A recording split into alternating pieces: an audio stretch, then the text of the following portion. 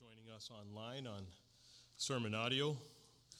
Greetings to you in the Savior's name as well. And we look to worship our Lord and King this morning. We'll turn to our hymnals in the back of your hymnal to Psalm 121. Psalm 121. And just as an update, just to let you know, I'm up here to help our pastor because his voice is a little rough, so we're going to limit his speaking to the preaching and to some announcements and a few other things. But let us stand to sing unto the Lord, Psalm 121.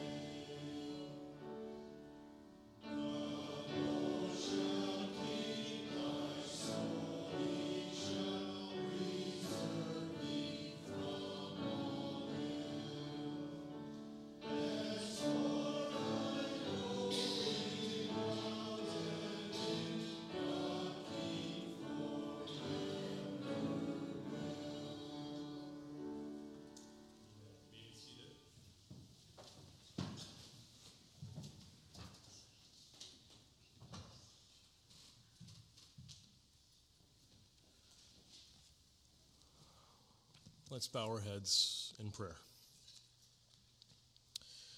Heavenly Father, we thank Thee, O God, for this precious morning where we can come and gather and worship our Lord and King this day.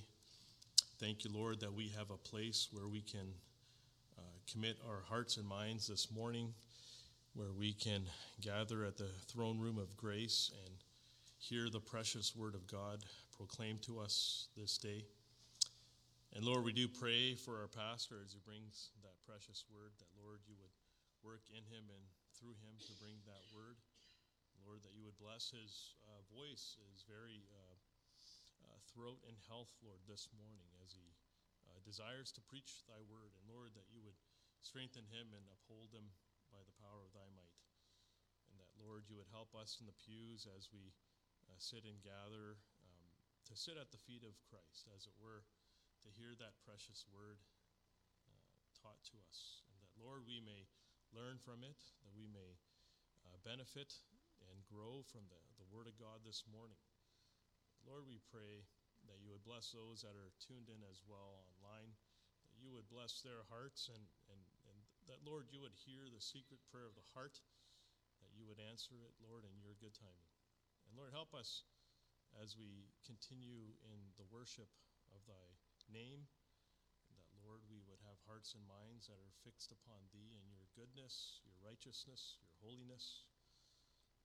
That, Lord, that we would be thankful, the heart of gratitude towards thee for all the blessings that thou hast blessed us with. And most importantly, Lord, for the Son, for Jesus Christ, the one who died upon that cross for sinners such as us, Lord, that we may have forgiveness, salvation, redemption, and that precious gift of eternal life. Lord, thank you for the cross and what it means to us. Lord, help us to be proclaimers of that truth. Lord, now be with us this morning. Help us as we continue in your praise. We ask this in Jesus' name. Amen. Amen. We'll have a scripture reading in John, the Gospel of John, chapter 19. You turn in your Bibles to the Gospel of John, chapter 19.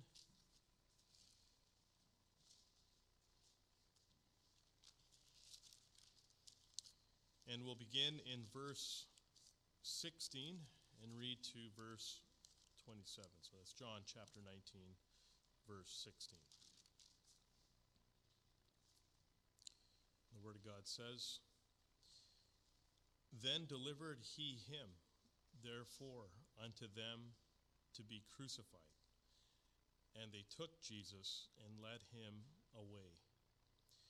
And he, bearing his cross, went forth into a place called the place of a skull, which is called in the Hebrew Golgotha, where they crucified him, and two others with him on either side, one and Jesus in the midst. And Pilate wrote a title and put it on the cross, and the writing was, Jesus of Nazareth, the King of the Jews. This title then read many of the Jews, for the place where Jesus was crucified was nigh to the city, and it was written in Hebrew and Greek and Latin. Then said the chief priests of the Jews to Pilate, Write not the King of the Jews, but that he said, I am King of the Jews. Pilate answered, What I have written, I have written. Then the soldiers, when they had crucified Jesus, took his garments and made 4 parts, to every soldier a part, and also his coat. Now the coat was without seam, woven from the top throughout.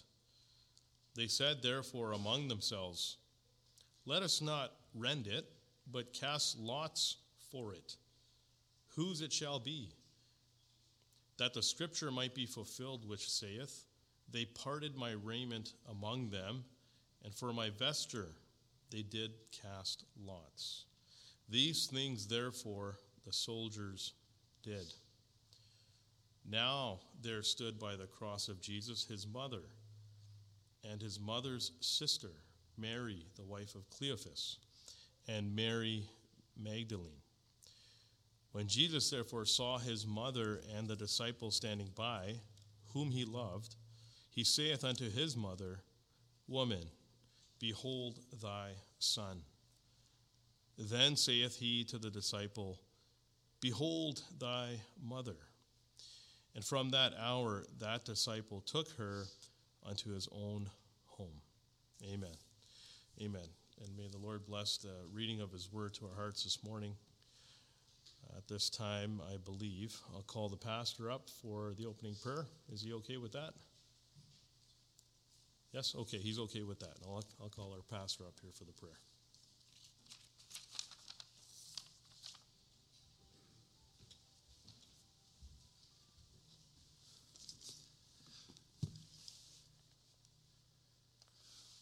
Well, let's pray and seek the Lord together, please.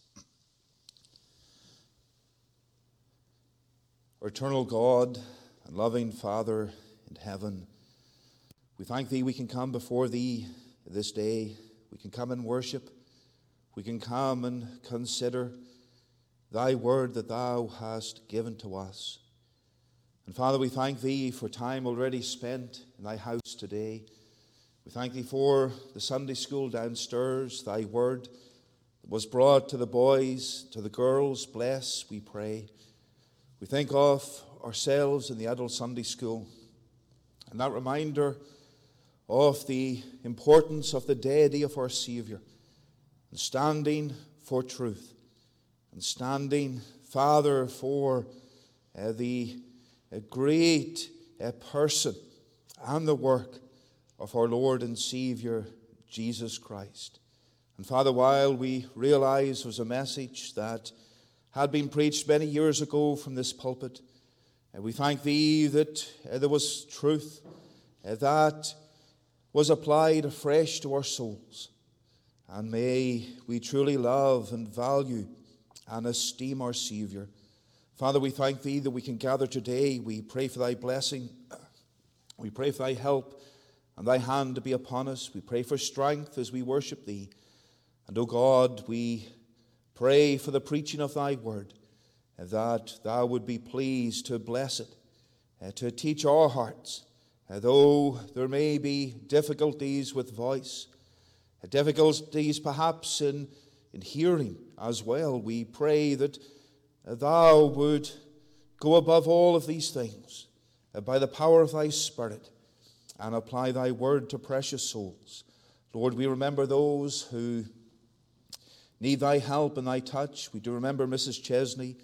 We pray that Thou would bless her in the hospital, that she would know Thy hand of strength. We do remember our brother Colin.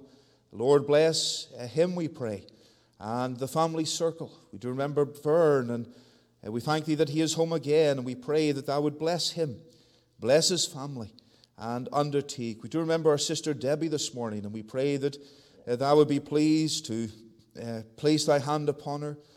We pray that she would feel better as well, and may she know the presence and comfort of her Lord.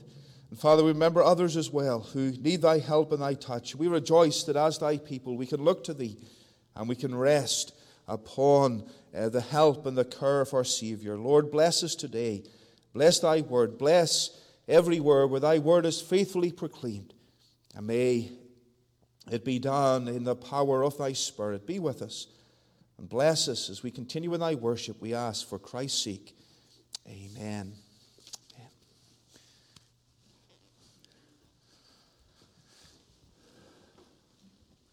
Pastor, we will turn to our second hymn, hymn number 30. Hymn number 30, That Man of Calvary. As today is our communion service, we're reminded through this hymn of that man that went to Calvary, the Lord Jesus Christ. And we'll stand to sing his praises.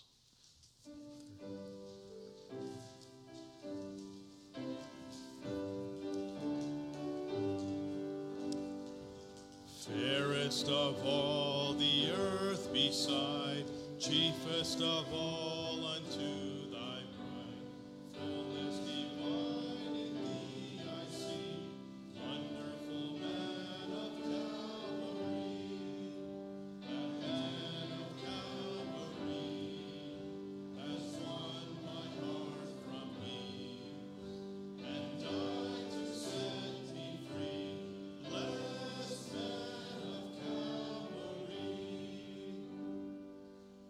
Granting the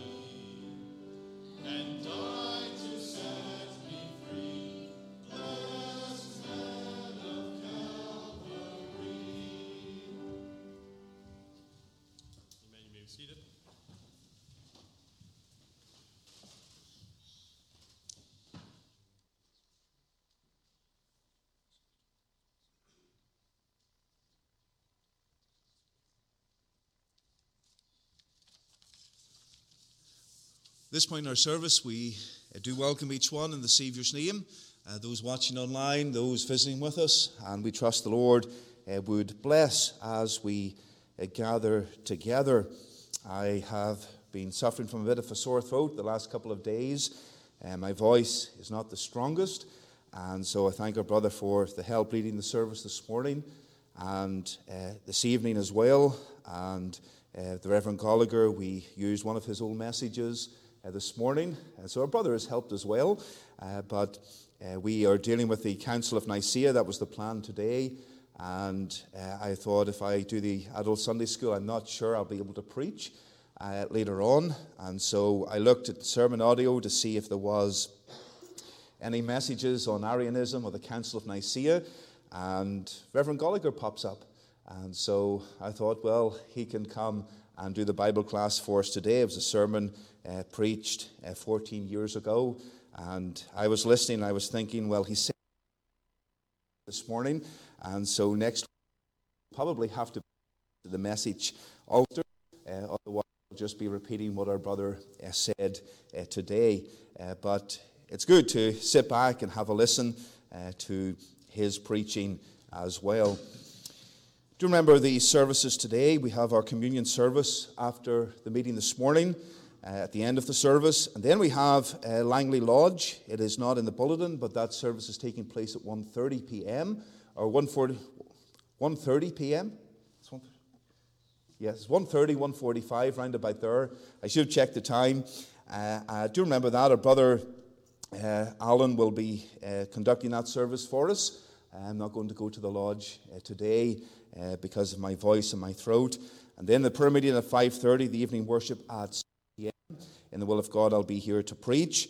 And I'm not going to go to the door today. I'm not going to shake hands. I'm going to be socially distanced. But if you do want a chat or need to talk to me about something, you can phone me. You can come and have a socially distanced conversation as well. And that's not a problem. But I won't be shaking hands. So don't be thinking I'm unfriendly. I'm just trying to take a little bit of a back seat this morning. Tomorrow evening we have our session and board meetings from 6 p.m. And then do remember as well the Western Canada Family Conference. The invitations are in the hall, and do take one and consider that conference on the Labour Day weekend. The services next week, the usual times, they're in the bulletin, and so do remember them and pray for the Lord's blessing as we gather together. We're going to hand over to our brother now to announce and to lead the offering hymn, please.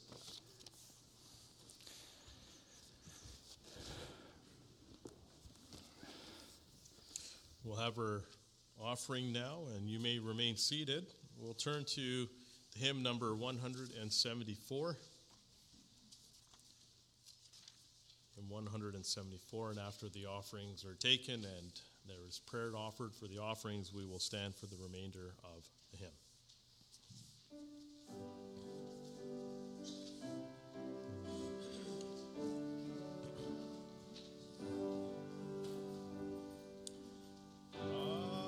Arise, my soul, arise, shake off thy guilty fears, the pleading sacrament, my behalf appears.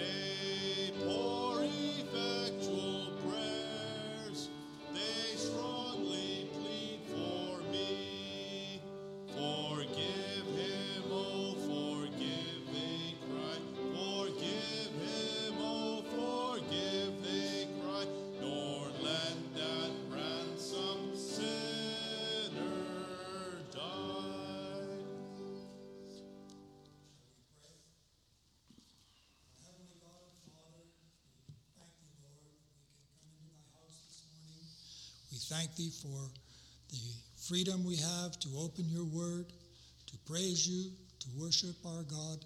And we ask that you would meet with us. Touch each heart. Take our tithes, take our offerings, and use them, that the gospel message may go forth in this sanctuary, across this land, by webcast, by radio. We ask that you would use all these means to bring that precious word to needy souls. Be with us in this sanctuary today. Help our pastor to preach. Give him unction from above. Give him power in the preaching. And we ask that you would touch our hearts. Open our hearts to the word. And we ask this in Jesus' name. Amen.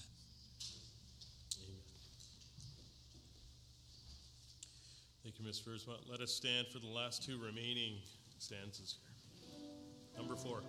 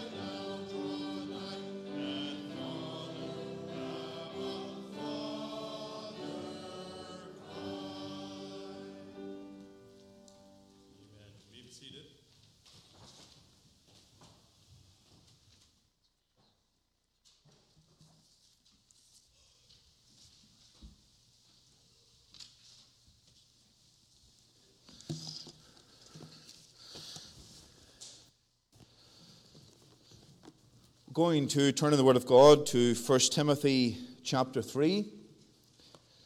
1 Timothy chapter 3.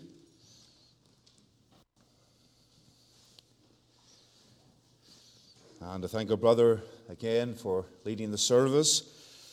And we trust the Lord will help and bless.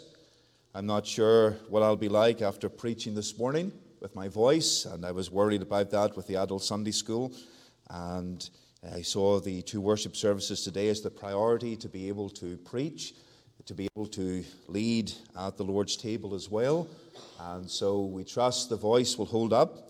It's feeling a little better than it was this morning. And the coughing I was doing at the start of the service, I think that's the first time in the last few days that I've coughed like that.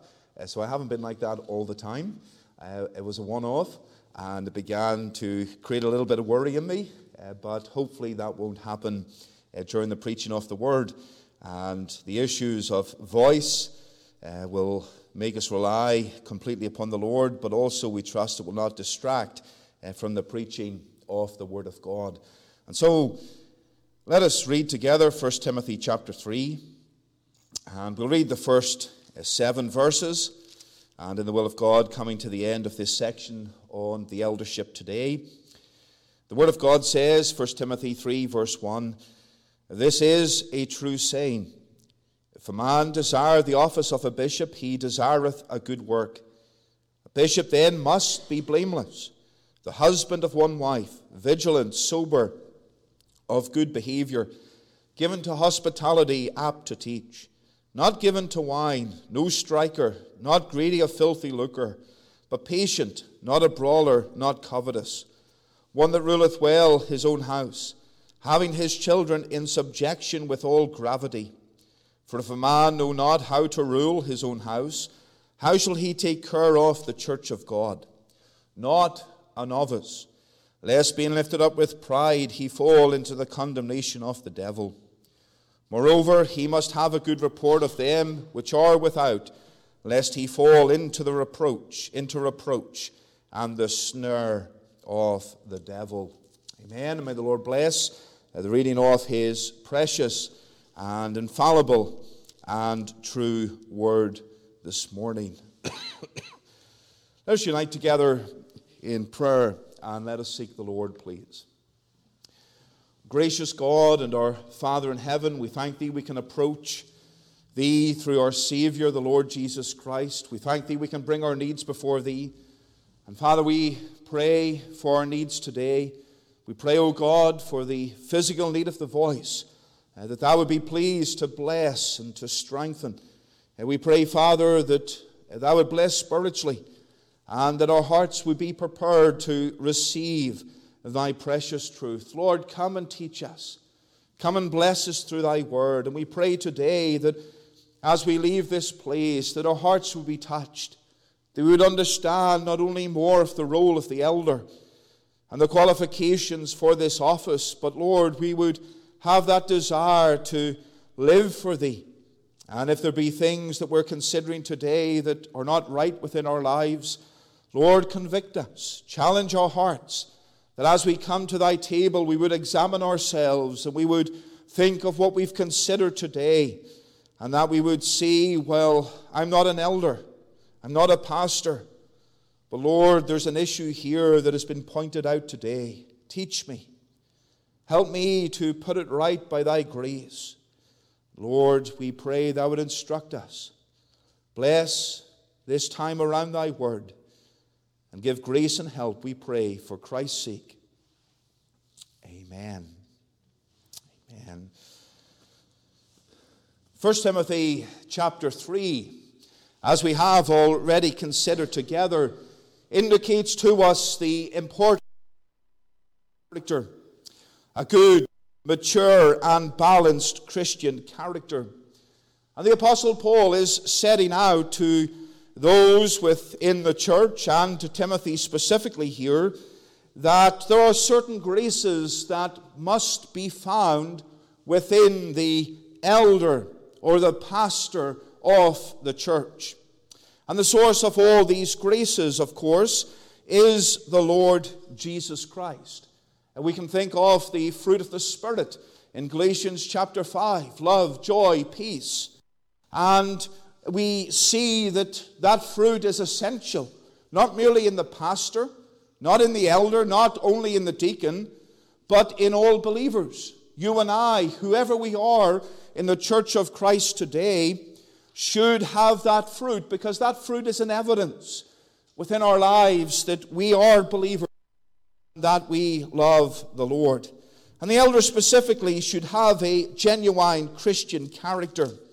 He should be a man who is truly redeemed by the Spirit of God.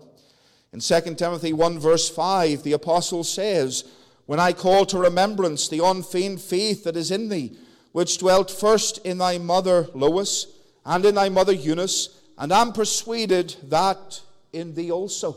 And what the apostle is saying is that this faith that Timothy's mother and grandmother had, he believed Timothy had it as well. That as an elder within the church, as a pastor, he too knew the grace of God in his life and knew salvation. And that is vital and important. You cannot be a Christian if you know not the working of Christ in salvation within your life. You may say, I'm a Christian. You may attend church. The church treasurer may receive that check with your name on it, giving to the work of God. You may come and attend the services of the church. You may be someone who we love to talk to and have conversations with. But if you know not the working of the Spirit of God within your heart, if you have never been redeemed, you do not have that true Christian character. There is a need of salvation. There is a need of turning to the Lord Jesus Christ. There is need not only for that genuine Christian character, but for a matured Christian character to grow in the love of Christ, to grow in the knowledge of Christ, to be followers of Christ.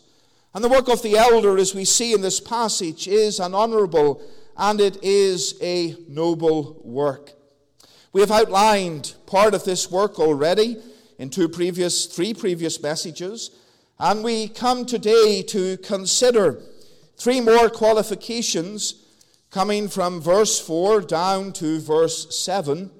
And the title again is The Qualifications for Elders, the third part of that. And we see the qualification of leadership firstly. The qualification of leadership. What is the elder? He is a leader within the Church of Christ. We have already established that he is a leader. He takes a spiritual role. In our congregation, the elders have the oversight over every aspect of the work of God. If we desire to start a youth group, or if we desire to start an outreach endeavor, or we desire to do something new in the work of God here, it is not the decision of the pastor. It is not the decision of a few within the congregation. It is the decision of those whom God has appointed to be the elders within the church. The session of the church, that gathering of the elders, is responsible for every aspect of the work of God. And while the deacons are responsible for the temporal affairs of the church and for the care of the church building, the elders themselves have the oversight over that work also. And so that is something we need to understand. It is an important role. It is a role that has this great responsibility, and for those who are the members of the Church of Christ, the elders have the responsibility for the work, and we need to remember that. We need to remember that. We do not labor as a congregation doing our own thing, but the elders are those who have that spiritual oversight. There are congregations and churches today, and one part of the church does one thing, another half of the church, they do another thing. They have their own little roles and things, but none of it is really under the oversight of the elders. It's under the name of the church, but not the elders. They don't know what's going on half of the time because that system of church government is not working the way that it ought to work. And so there's not that spiritual oversight. The elders under God have that leadership role. They lead in the work. They organize the work. They govern the work by principles set forth in Scripture. They guard that work. They guard that work. If we set up within this congregation something that was modern and liberal as a means of reaching others to bring them into church, the elders have the decision, should we do this? Should we set aside preaching for entertainment? And they need to go to Scripture and consider Scripture and the standards of the church based on Scripture. And the answer is no. The preaching of the Word is to be central. The congregation may disagree, but the elders are to guard the Word of God and to guard the work of the church. And sadly, in many places, that does not happen the way that it ought to happen. And so we should pray for our elders and pray that God would bless them, that they would govern the church in light of the Word of God. The apostle draws our attention to leadership in the sense of the family home. Verse 4. The elder is one that ruleth well his own house, having his children in subjection with all gravity. For if a man know not how to rule his own house, how shall he take care of the church of God?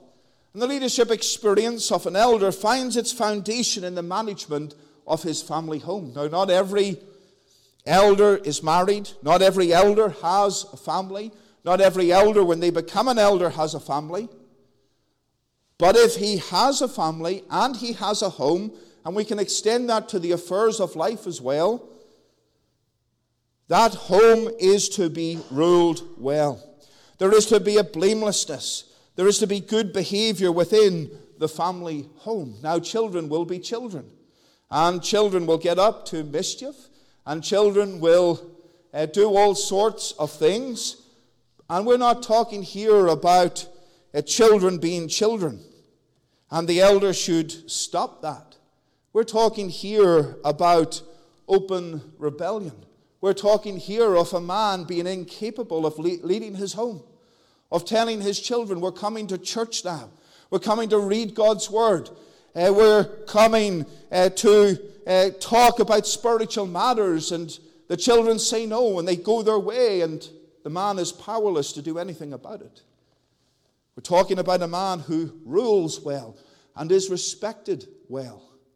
It is not a perfect home, because no home is perfect. And we need to understand that. I was a pastor's kid for many years, and I often felt there was a higher standard because I was the pastor's kid. But I was just an ordinary kid. I got up to mischief, as kids do.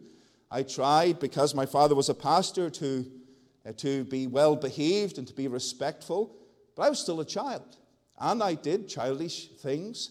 And I got up to mischief. And I made mistakes, as all children do. But in the home, there was not that open rebellion. There was that respect of my father and of his role within the church. Yes, as a child, you argued with your parents and different things, which you probably should not do. But there was not that open rebellion and that open living in sin and rejecting everything the church taught and everything your parents taught. It was a home that was governed well. And we need to understand as well that the family in the ancient world often extended beyond the blood relative. There were servants. There were those within the home who were not the blood relatives of the head of the home. And that opened the door then for leadership and blamelessness in the affairs of employment as well, which is applicable to elders who do not have a family. That in all the affairs of life there is good leadership. If there is a business, and if you're a manager in a company or whatever it might be, there is good, godly leadership in that particular role. Notice here in verse 4, one that ruleth. The Greek word for rule is to set or place over, to set over, to give aid, to be a protector or a guardian. Such a man does this in his own house, and he does it well, beautifully, finely, excellently, in honor, nobly. He leads his house well, with all gravity, And that Greek word translated gravity means the characteristic of a thing or a person which entitles to reverence and respect and dignity, honor, purity. There is to be a reverence and a respect as the father leads the home. And so how can a father lead his home and his children with obedience? Well, with dignity and honor. He treats them rightly. He respects them. We often hear about the children respecting the parent. And that is true. Children, you are to respect your parents. You are to honor your parents. But parents, you are also to respect your children. They are offspring. They're not wild animals. And when we think of that and apply that to the house of God and the church as well, the people within the church are the flock of God. They are to be treated with respect and honor also. There's to be a love and a bond. A commentator said that the best way to grow obedient children is to respect them, to be fair, consistent, merciful, and sympathetic. Dear Father, be consistent in your Christian faith. Be consistent in leading your children. We can think of your Christian faith. We could think of the elder teaching and leading in the church. We could think of you coming to church and teaching the principles and emphasizing to your children the importance of the sermon and what God's word is teaching. But yet they might see the opposite in the home. That is not to be the case. There is to be a consistent life. A consistent life. A consistent honoring of God. The home of the Christian, and especially the elder, as Calvin states, should be, and the Puritans said this many times as well, it should be a little church. And so your home should be a little church where your family come together and worship the God of heaven. The heathen, who had no idea what the church is, they held to the idea that the household was the image and likeness of the Empire of Rome. And the father was the public official within the household. And so applying that to the church of Christ, Christians have that little church within their home. The father is, as it were, the priest or the bishop of that home or the pastor of that home. And God has given him that role of leadership to lead his family to the glory of God. And so in that little church, there is that proof, that evidence that this man is a godly leader and a man that is perhaps suitable for the work of God within the church of Christ. Now, not every man that rules his home well is suited to the task of eldership. But what Paul is saying is this: if he is not ruling well at home, then he is definitely not qualified for this work. And that is something that he needs to work on. And the point is clear. If a man cannot manage his own children, who often can be deaf to many things that he says, how can he rule those within the church who are not his family with respect? If his own wife refuses his leadership, how can he lead within the church? If he cannot lead his family, how can he lead within his church? And so I believe this is no surprise. If a man cannot rule his own house, how shall he take care of the church of Christ? And this brings us to an important question. If there are those within the home, children within the home, who do not profess faith in Christ, does that mean that men are disqualified from holding the office of an elder? We see what it says here, one that ruleth well his own home. Does that mean that everyone has to profess faith? No, it does not. It does not. But what it does mean is, if the child is 5 or 6 years of age, and the parent says it's time to go to church, and the child says, no, I'm not going, I'm staying at home. I'm going to go on my Nintendo or watch television. I'm not going to church. And the parent says, well, son, that's okay. You do that. Well, that's a problem. That's a problem. The parent should be saying, no, today is the day we go to church. Everything else is set aside. The priority is the worship of God. And therefore we come together. There's a thought that everyone under the elder or pastor's roof attends church with the family as well. Some would be of that opinion. And of course, that is a good thing to encourage. But there are many children in their early 20s who don't come to the house of God. They live under the roof of Christian families and Christian parents and maybe even elders. Should they be made to go? I think they most certainly should be encouraged to go, but every situation needs addressed individually. I don't think there's a one-hat-fits-all scenario here. Some children are willing to go, but are against the gospel of Christ. Others rebel and refuse. And what can you do? Pick them up, tie them down, and put them in the car? It's a difficult thing. A situation that is sensitive and needs prayer. Needs prayer. We should pray for household salvation.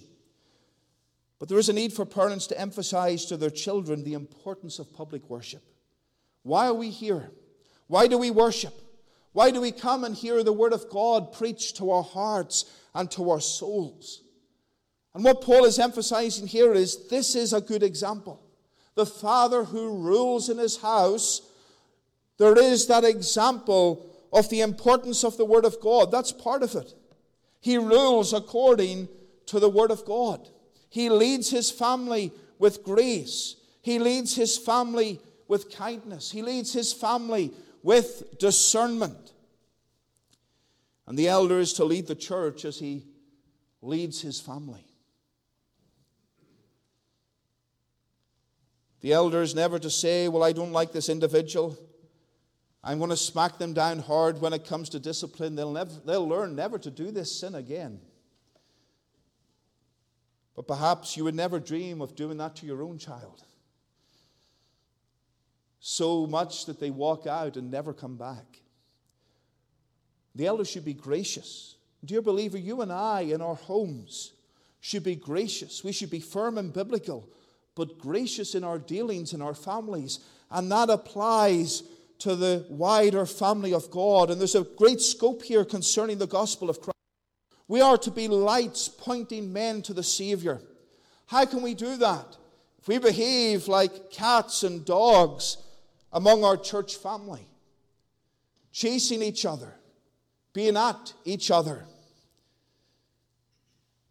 There should be a serving the Lord with one mind, one unity, one bond.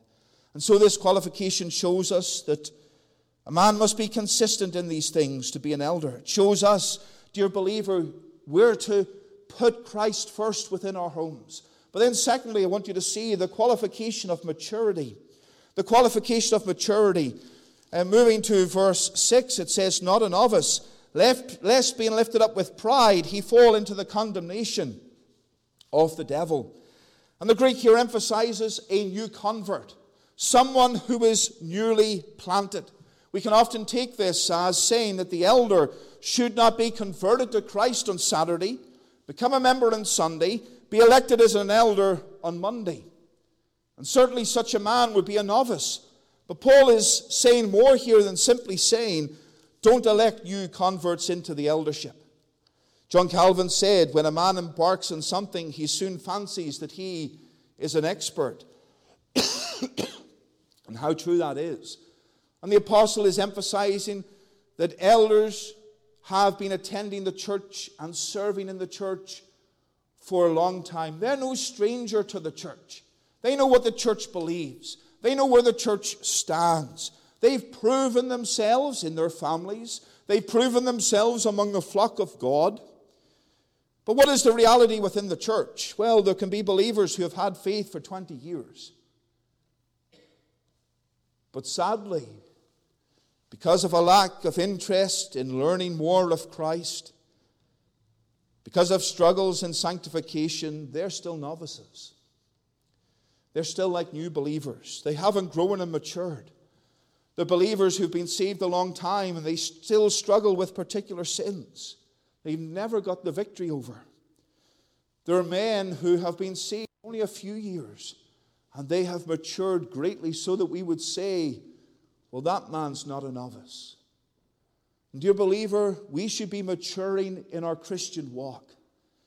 That it would be said of us, no matter how long we are saved, that we are not a novice. Not a novice. Imagine in your job and in your employment that after 20 years working in that job, your employer turned round and said, you're not getting that promotion, you're still a novice. You're still making mistakes. You're still doing things that are wrong and costing this business time and money. You need to get sorted out before that promotion. You'll be offended. You look at yourself and think, I need to change things. And this is what the Lord is saying here through the apostle. Not a novice, but a novice can be one who has followed Christ for 20 years, but yet the walk has not been what it ought to have been. And there's an encouragement for us, all of us, to be closer to the Lord, to look at this high standard for the eldership and think, that is where we're to be. I may never be an elder. I may not be eligible to stand for an elder, but this is about loving Christ and loving His Word and loving His church and living for Him. And therefore, I will desire not to be a novice, but I'll be mature in my faith and strong in my faith to be a shining light for the Savior. And of course, what Paul is saying here is that for men to suddenly be cast into the role of an elder will cause and does cause problems because they are novices. They are novices. When it comes to a consistent ministry and understanding what that is like and how we interact with each other as the church, they're novices. Because perhaps it's just been about them. They've been on their own. They come into the church. They become an elder very quickly. But they've no idea what being part of a larger group is. And there's problems. There's problems. There's flaws. And there's personalities between us all that we need to work with and understand and be compassionate. Not every man is the same.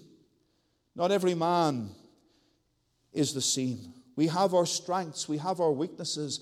And as the church of Christ, we come together and we support each other in those things. We support each other in those things. We can think of the work program that we did regarding the carpet. And, well, ripping up the carpet for me is easy. Taking off baseboards is easy. I might have snapped one in half, but it's relatively easy work. But then there were other aspects of the work. There's the laying of the carpet itself. We got men in to do that. There's the putting the baseboards back on. There's all sorts of little things that had to be done. And I'm more of a pen pusher. I'm more of a studier rather than a practical person. And there are others within the church who are well versed in these things and able to do these things much better than I myself could. And even in that simple, practical way, we helped each other. There were those who were versed in certain things, cutting pieces of wood, putting nails into the floor, whatever it might be, and I wouldn't have much idea how that is to be done. And there are other aspects. And when that comes to the spiritual perspective, there are things you may be strong on and someone else isn't. But they may be strong on things that you are not. And you work together and you encourage each other. And you help each other in those difficulties. There may be problems and trials that come into a person's life. They've never experienced it before, but you've been there. You're not a novice when it comes to those things. And you can encourage them in the Lord. And the same thing can happen. They can experience something that is new to you. You're a novice in those things, and they help you. They help you. And so, it is important for us to grow and help each other. But what is the apostle saying? The elder's not to be a novice. He's not to be a man with no experience. He can't be a man that has every experience. He can't have a man who knows everything, because no man knows everything. That is why we have a plurality of elders. We have those men who may have strong points, and we might have men who are weak on something, but they balance each other out. They have different personalities, and they have different qualities. And the plurality of elders helps toward that. We help each other. And so, what Paul says here, not a novice, that doesn't mean the elder is to know everything. But he's not to be a novice. He's not to be new. He's not to have a lack of understanding about spiritual things. I was chatting to my brother about this subject last week. I wasn't calling him a novice, but we talked about this subject and about the importance of faithfully attending the church of Christ, of faithfully attending the services for the potential elder or the potential pastors we see in 1 Timothy 3. And as we talked about the importance of those things, we came to three conclusions. He came to three conclusions. He said it's good spiritually to attend the house of God, to be there every week, to be at the services. Our souls are being blessed. We're being taught. It's good for our spiritual lives. He said it's good practically, sitting under that consistent ministry, seeing how the work is run, how leaders deal with the church, how ministry is conducted. It's a valuable experience. He's just out of college. It's a valuable experience to be in a church and attending and seeing how that is done. It's practical experience that you can observe. And he says it's good doctrinally. It's good for doctrine.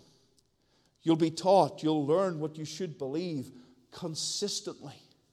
Consistently. So, dear believer, there is an importance then in regard to this word novice of being found regularly and consistently in the house of God, that you, if God may call you to be an elder, will not be a novice. You, as a Christian man, as a Christian woman, would not be a novice about Christianity. But you would know what the church is about. You'd love the church. You'd love the Word of God and learn. And Paul gives a solemn warning at the end of verse 6. Lest being lifted up with pride, he fall into the condemnation of the devil. Pride is a problem. Pride is a problem to elders. Pride is a problem to the young elder. Pride is a real danger, dear believer, to every single one of us. You may say, well, I'm not a novice. I know the Word of God. I know all these things. But you don't know everything. And we need to be careful lest pride makes us think that we are at some great pinnacle of Christianity. We're sinners saved by grace. That humbles us. The Word of God reminds us, pride goeth before destruction, and an haughty spirit before a fall. Pride is a real danger. It's a danger to the young man who is a novice and is elected as an elder. He's a danger to himself. He's a danger to the church, lest he be lifted up with pride. That's what Paul is saying. But for you and I, as Christians, pride is a problem. And oh, that we would, by God's grace, not be lifted up with pride, but we'd be filled with humility. And here's an important lesson. Pastors and elders are charged with proclaiming the good news of the gospel. What does that mean? All human boasting is excluded. That Christ must be exalted. That is the central message of salvation. Christ alone. There's a humility here. The gospel humbles us. It does not lift us up with pride. Are you resting humbly in the finished work of Christ? That's the question for us here. Are you resting humbly in His work? Or are you resting in your own works of righteousness in pride? Oh, we must forsake pride and humbly serve the Lord. We're always learning. The truth be told, we're novices, despite being mature perhaps in our Christian life. There's always more to learn. There's always those sins that need to be dealt with and put to death by the help of the Spirit of God. We're all really novices because how much do we really know? The Word of God is so vast, God Himself being eternal and infinite. We can know something about Him, but we can't know everything. There's always more to learn. Let us have a teachable heart and a willing spirit. But then thirdly and finally and very quickly, we have the qualification of reputation.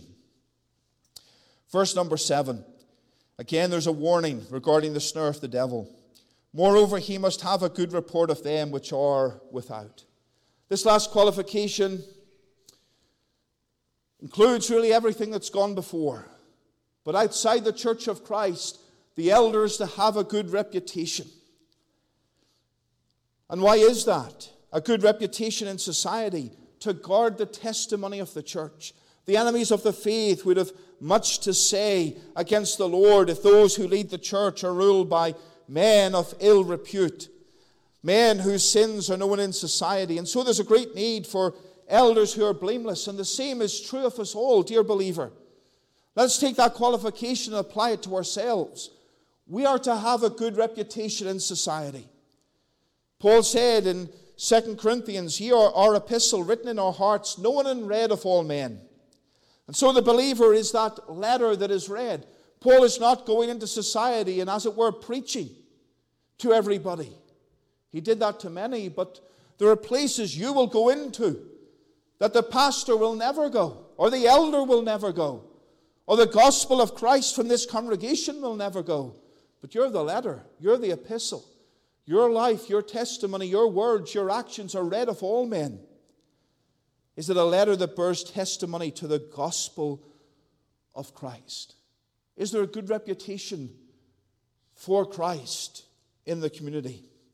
And this qualification reminds us that the church is in the world, and discernment is needed to those who will represent the church. John Chrysostom pointed out that though the apostles were slandered, they were never charged with immorality or sin. They lived a good example. They were blameless. They had a good reputation. And that brings us to the conclusion then, Satan is out to hinder and attack the church of Christ, to overthrow the leadership. Believer, you're to pray for the elders of this church that they would not fall into the snare of Satan.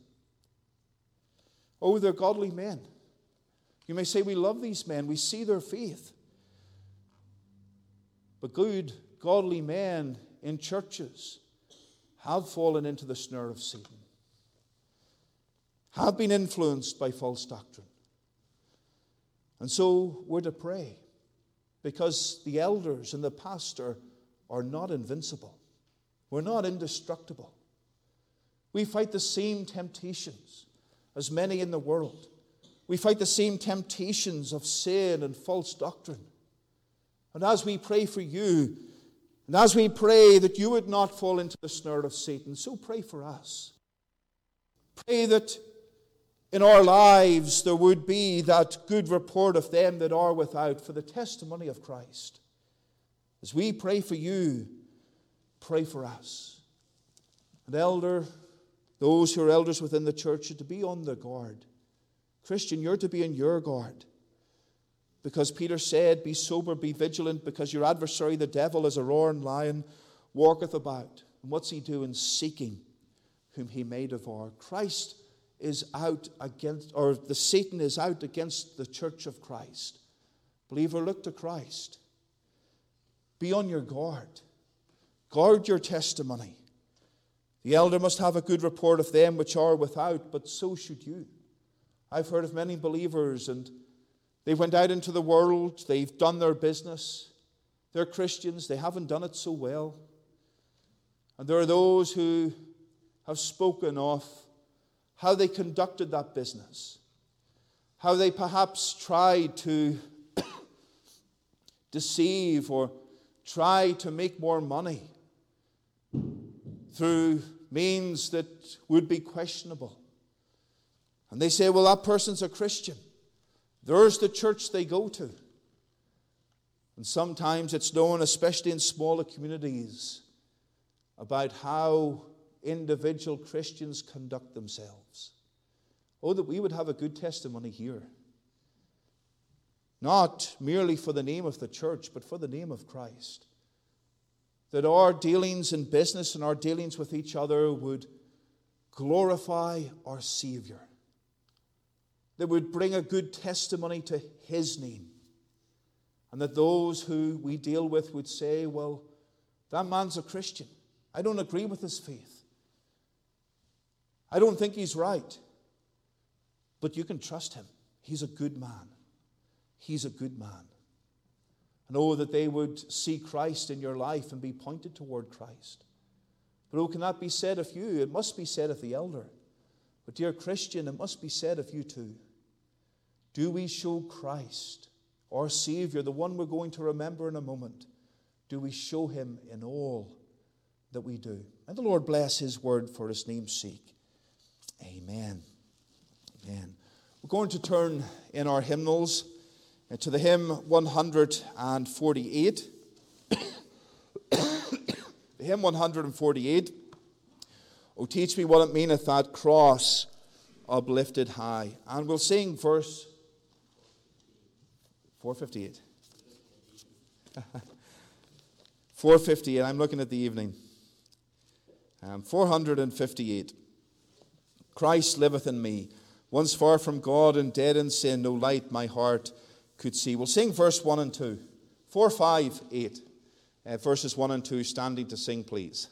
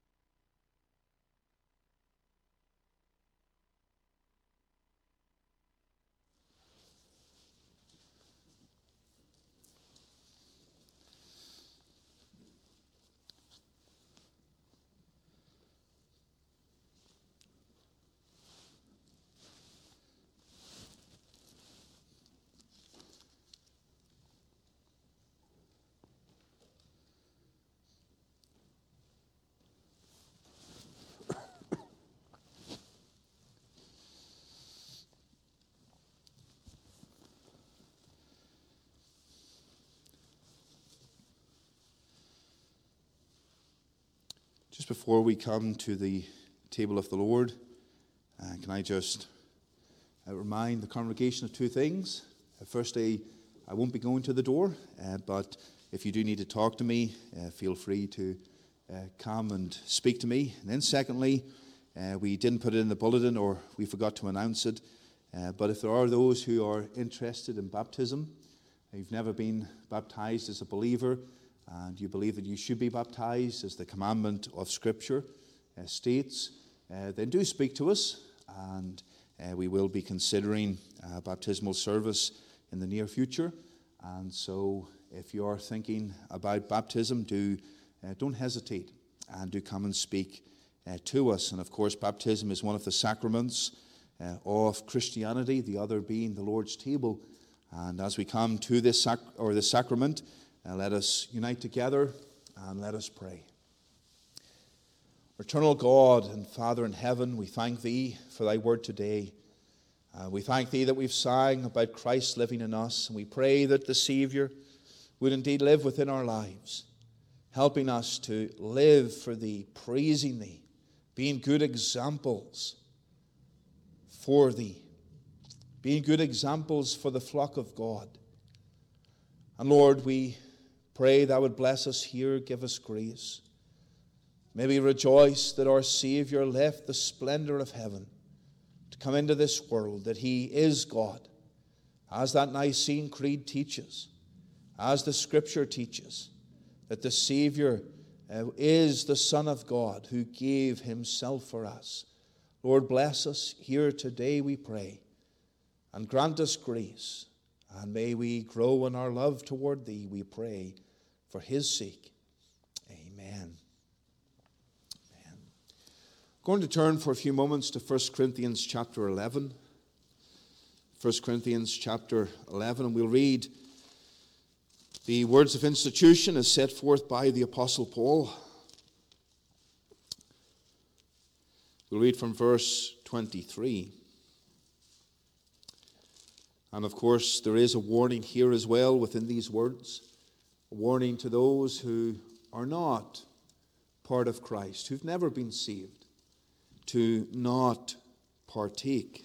And so the warning goes out today that as we come to the table, if you're not saved, if you've never repented of your sin, you're not a child of God, then pass by the plate of bread, pass by the cup, do not partake, as Paul warns here about those who eat and drink unworthily. Let us hear the word of God, verse 23, 1 Corinthians 11. For I have received of the Lord that which I also delivered unto you. The Lord Jesus, the same night in which He was betrayed, took bread. And when He had given thanks, He brake it and said, Take, eat. This is my body, which is broken for you. This do in remembrance of me. After the same manner also He took the cup when He had supped, saying, This cup is the New Testament in my blood. This do ye as oft as ye drink it in remembrance of me. For as often as ye eat this bread and drink this cup, ye do show the Lord's death till He come. Wherefore whosoever shall eat this bread and drink this cup of the Lord unworthily shall be guilty of the body and blood of the Lord. But let a man examine himself, and so let him eat of that bread and drink of that cup. For he that eateth and drinketh unworthily eateth and drinketh damnation to himself, not discerning the Lord's body. For this cause many are weak and sickly among you, and many sleep. Amen. And may the Lord bless His word to our hearts today, and may we rejoice there is a Savior, one who came from heaven to earth, who died for us. We're here as the Lord's people. We're to live for Him. We're to think of those qualifications of elders and apply those things by God's grace to our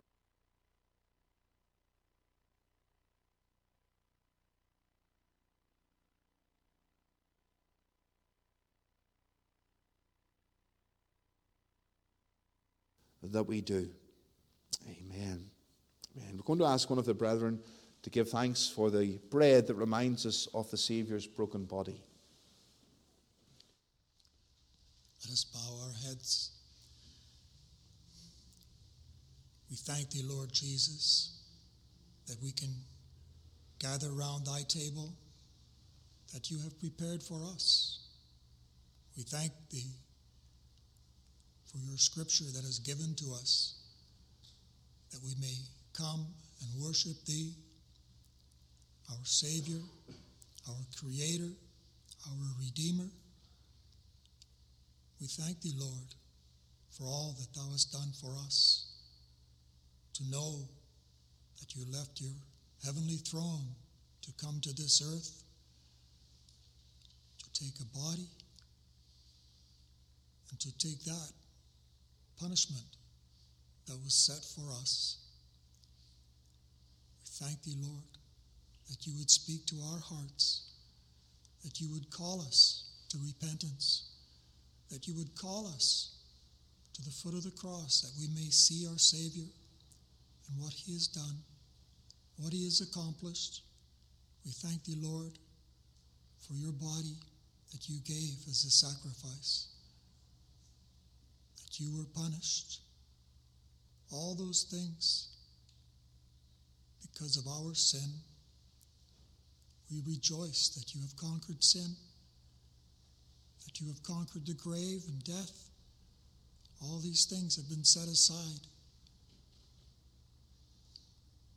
Dear Lord, continue to speak to our hearts. Help us as we partake of this bread, that we may know and realize what it cost thee, the God of heaven, to die for us, sinful man. We praise thee. We honor thee. Help us, Lord, to serve thee. Help us to do all things for thy honor and glory, for only thou art worthy. Help us, Lord, as lambs to follow thee, to know thee as our God. O Lord, speak to us, we pray. Keep us from sin. Help us to do those things that you would have us to do. We pray for our Savior, that you would continue to speak to our hearts. We ask that you would give that Holy Spirit to touch us, to counsel us, to lead us. We thank thee, Lord, for all that thou hast done, and we ask it in your wonderful name. Amen. We'll hold the bread till everyone is served, and then we'll partake together after the words of institution.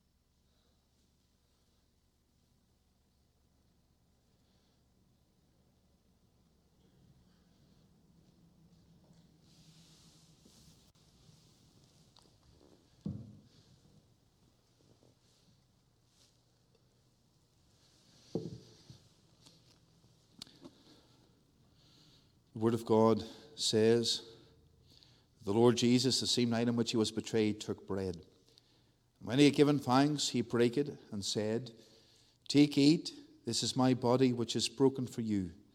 This do in remembrance of me."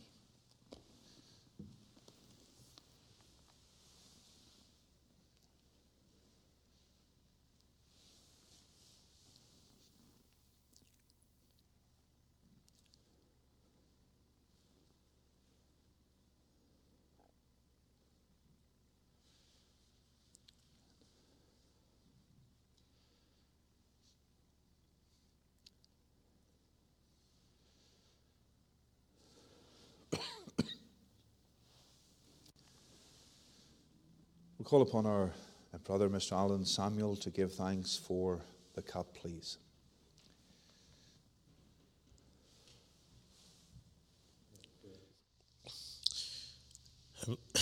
Heavenly Father, thank you, Lord, for this time of communion. Lord, we thank you for your sacrifice upon that cross. Lord, for taking our place, dying for our sins. Lord, satisfying the wrath of God that we may be justified by the shedding of your blood, that atoning blood that pays for sin. Lord, you are the Lamb of God that takes away the sins of the world. And Lord, we thank you for your grace and mercy that you have shown to us. And that, Lord, we have our very lives are purchased with your blood. That, Lord, we are no longer under the authority of ourselves, but Lord, we are under your lordship, and help us to enjoy serving thee and living for thee and witnessing for thee to others. And Lord, help us, as we heard today, that we may live these lives that are, Lord, above the ways of the world. Lord, a heaven-bound way of living. Lord, help us to live such lives before others, recognizing that we are new creatures in Christ. Lord, help us to remember the power of your blood to save sinners to the uttermost. Lord, that you have victory through what you accomplished on the cross over sin and death and hell. And Lord, you grant eternal life to all those that would come humbly at the foot of the cross, recognizing their Savior. Lord, help us to remember the price, the cost of your sacrifice. Help us to remember the joy of that great salvation that you offer and give freely. Thank you, Lord, for your love towards us. We offer this in your most mighty and precious name. Amen.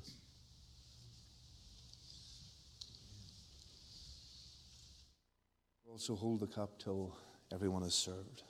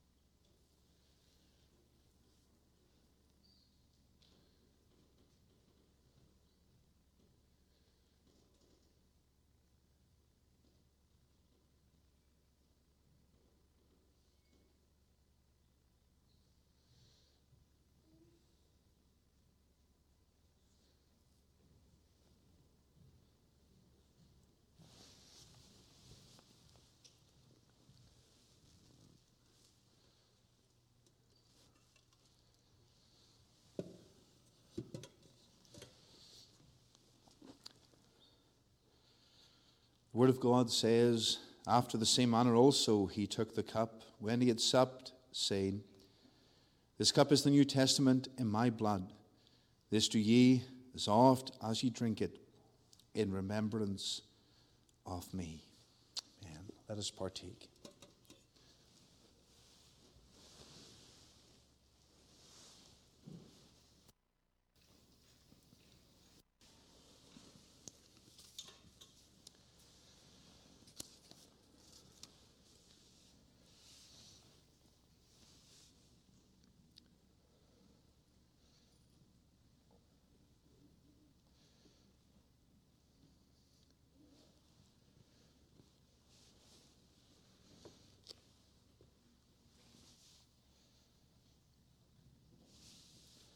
Going to turn again in our hymnals, the hymn 458, 458, verses 3 and 4, standing to sing.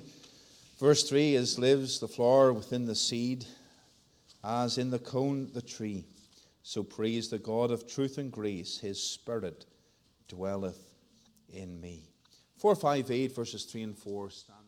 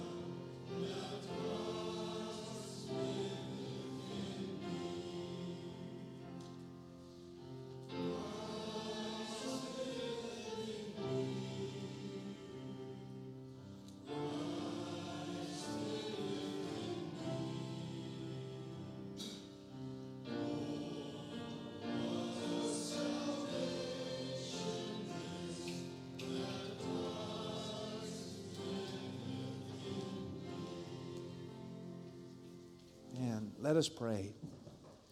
Eternal God, our loving Father in heaven, we thank Thee for Thy word to our hearts. We thank Thee for Thy strength and help this day. We pray that Thou would part us now with Thy blessing. May we receive grace through the sacrament of Thy table. Lord, bless it to us, we ask. Enable us to live in light of what the Savior has accomplished for each and every believer here. May we live to the honor and glory of our God. Lord, we pray Thou would part us now with Thy blessing. We pray that Thou would take us to our homes in safety. May the love of God our Father, the grace of our Lord and Savior Jesus Christ, the fellowship and communion of God the Holy Spirit be with us all.